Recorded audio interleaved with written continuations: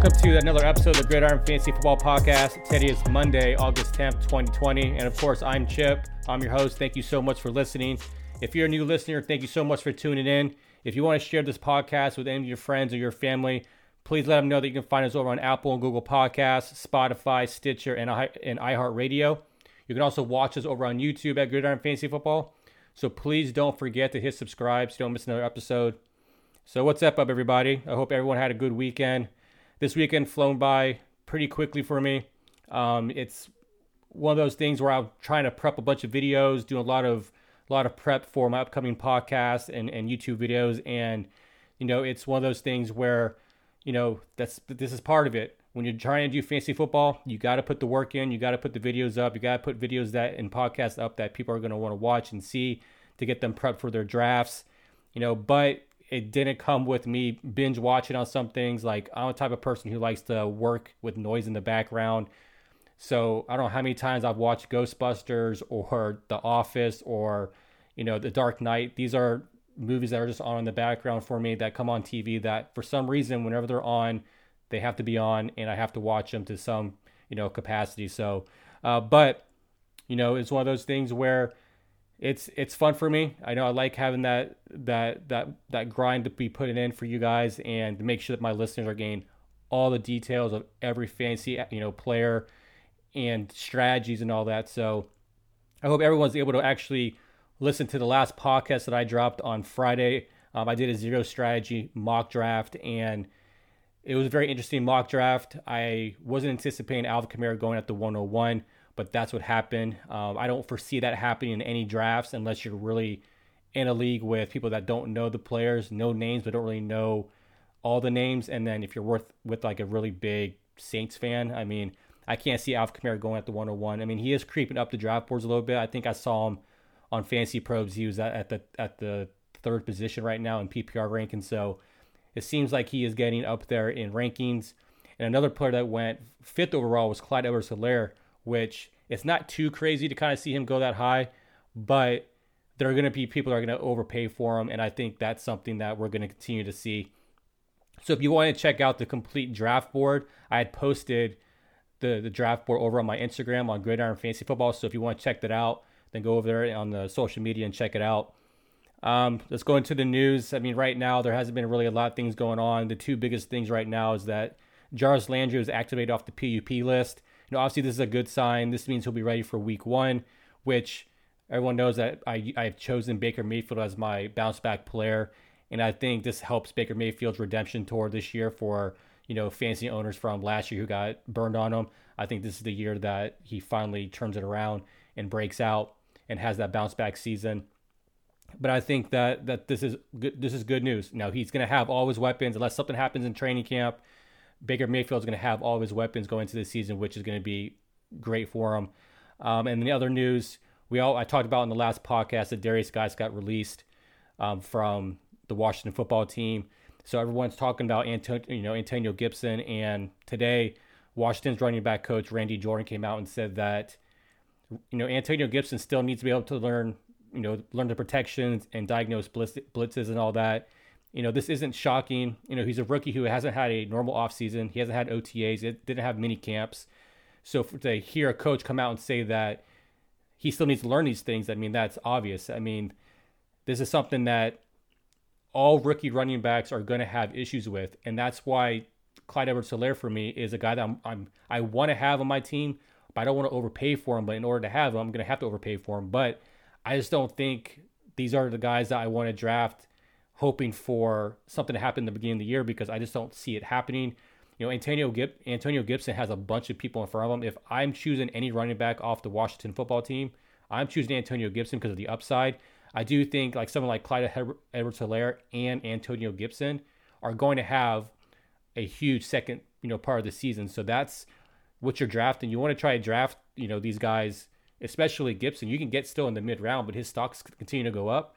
But when it comes to Clyde Edwards-Helaire, you're going to have to overpay for him. So I'd rather take Gibson and then grab somebody that I really like that's been doing it for years and years as my RB1. But I just don't want to choose someone who hasn't had a full offseason to learn pass protections and all that stuff. So we'll see. But right now, That's the news. Not really a big news weekend. So right now we're talking to this week on this podcast. We're talking about my must-own running backs for 2020, and I chose 3 guys that are ranked, from 6 down to 14, and I think these are 3 guys that I really like that I'm going to be targeting in my drafts. And starting off with the number 1 running back. Now you have to understand these running backs are players that I think are going to give you good upside and value. And like I said, most people are going to choose the Alvin Kamara's, the Saquon Barkley's, the Christian McCaffrey's. I mean, we all know like those are must-own running backs. Like there's no dispute on that. So I try to pick running backs that are kind of on that fringe that you can still get, but also possibly give you that top 5 upside. And the first guy that I have on my list is Joe Mixon. I have him ranked right now at the number 6 position. I have him above Derrick Henry and Clyde Edwards-Helaire. I just have seen him do it year in, year out. He is a guy that hasn't been really given the opportunity to be that full workhorse running back, but he's had fantasy success. I mean, last year he was the RB13. The rushing offense for the Bengals, very lower tier. They were 25th last year, but it doesn't mean that I still don't love Joe Mixon in the PPR formats. I've always loved his talent. He's a complete running back. I just don't understand why they don't use him more out of the backfield. He's a great wide receiver out of the backfield. He's a natural pass catcher, and the only problem is he only had 35 receptions on 45 targets last year, which doesn't make sense because he's better than that. And despite the ups and downs that he had last year, he did manage to be able to have 6 games last year where he finished as the RB1. Now, when I say RB1, that means that he finished the week between 1 and 12. So, anything that's between 1 and 12, I call and define as an RB1. He was able to manage over 1,000 yards on the ground with 8 total touchdowns. Now, Mixon last year was, he was dropped in a lot of leagues. He was having an awful season, and a lot of people were benching him or dropping him.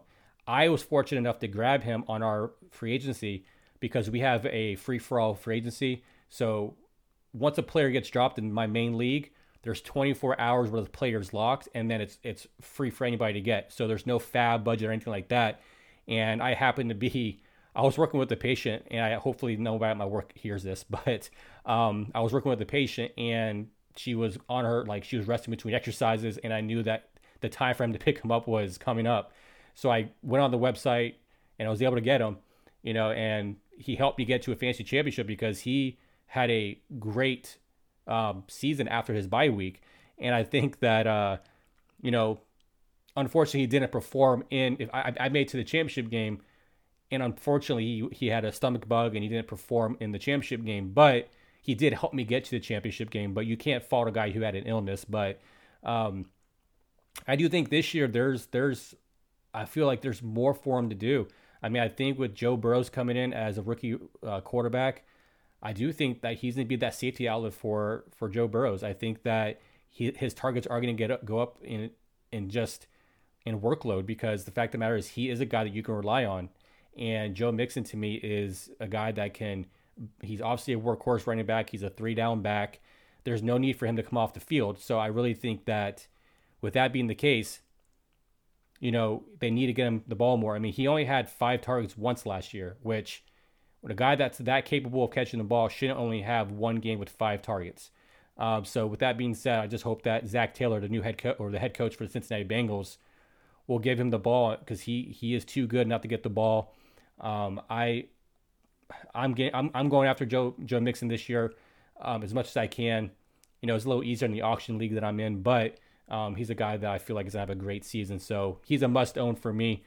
And moving on to my second must-own running back, I have Miles Sanders. This is another guy. I own Miles Sanders in 2 of my dynasty leagues, and I love the fact that I have him. Last year he ended the season as an RB15, and him being an RB15 with him not getting full workload is actually not bad. I mean, right now he is ranked 10 overall, and the Eagles have a good rushing offense. I mean, they were 11th last year in rush offense. I mean, Miles Sanders really didn't emerge last year until December. He tallied up 80 rushing attempts for 380 yards and 2 touchdowns. So he had a great December. He also added 23 receptions for 170 yards and 2 touchdowns. So he's obviously a dual threat running back. He began the season slow. I mean, Jordan Howard was there, but once Jordan Howard went down, I mean, we saw what Miles Sanders can do. And even though he was still sharing time with Jordan Howard, he did have 5 games last year that he did finish as an RB1. So he's capable of even if he had to share a workload, he is that talented to be able to have games where, he can be an RB1. But, obviously Miles Sanders last year was utilized more when the team was winning. So that's where a lot of the production came from. But with that being the case, this is a different season. He is by far the number one running back going to the season this year. And I think that we see that. I think that, last year his targets were his average depth of target was 8.2 yards per target. So we know that they're going to throw the ball to him down the field, dump the ball off to him in screens. Like, he is a guy that can do that. So for me, I mean, we saw him get 5 to 6 targets consistently from week 12 and on. So if he's able to get the targets, he's gained his touches his rushing attempts, he's going to do well. And I think that, it's just a matter of the workload. It was a little concerning that they were talking about adding another running back to the Eagles' backfield. They didn't do that. Devontae Freeman's still a free agent. They didn't go after LaShawn McCoy because LaShawn McCoy had said that he was choosing the Eagles and the Bucs and different teams, but they didn't add him. So for me, it's clear that Miles Sanders is the number one running back going into the season. Now, you do have Bart Scott, so that could be somebody who takes some time away from Miles Sanders, but I don't know. I just feel like it just makes me feel that Miles Sanders is going to get the workload that he needs to be an RB1.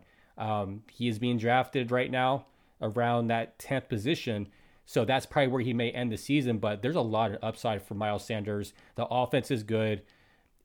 I just see a lot coming from him this year, so Miles Sanders is my second must-own running back for the 2020 season.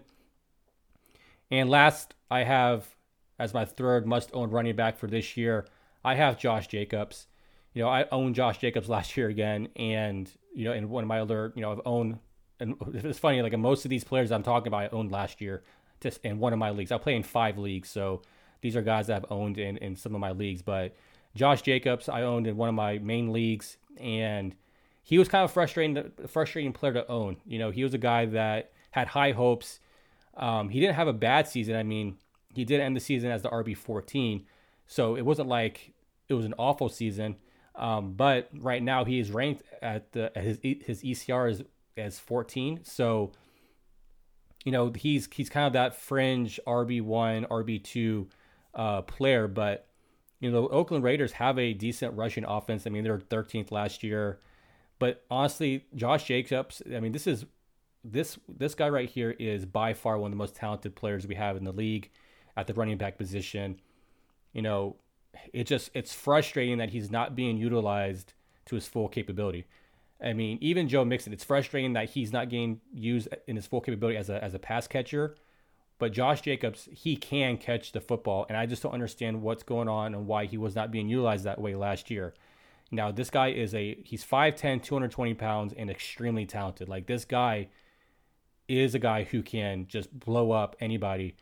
And, it's just weird to see John Gruden not really feed into that. So, John Gruden continues to say that he'll be used more in the passing game, but we never saw it last year. It was something that we were hoping for. We're trying to see, okay, maybe this will be the week that he gets the receptions, but it never happened. I mean, last year he only had 20 receptions on 27 targets, and those receptions resulted in 10% of his actually fantasy production. So I don't know. Jacobs still had a good rookie season. Don't get me wrong, but he did end up as an RB1 5 times last year, but 3 of those games, like most of his fantasy production came in 3 games. So those are the games where he had 23 or more PPR points. And this is the games that he averaged 109 yards per game, and he had multiple touchdowns. He had 2 touchdowns. So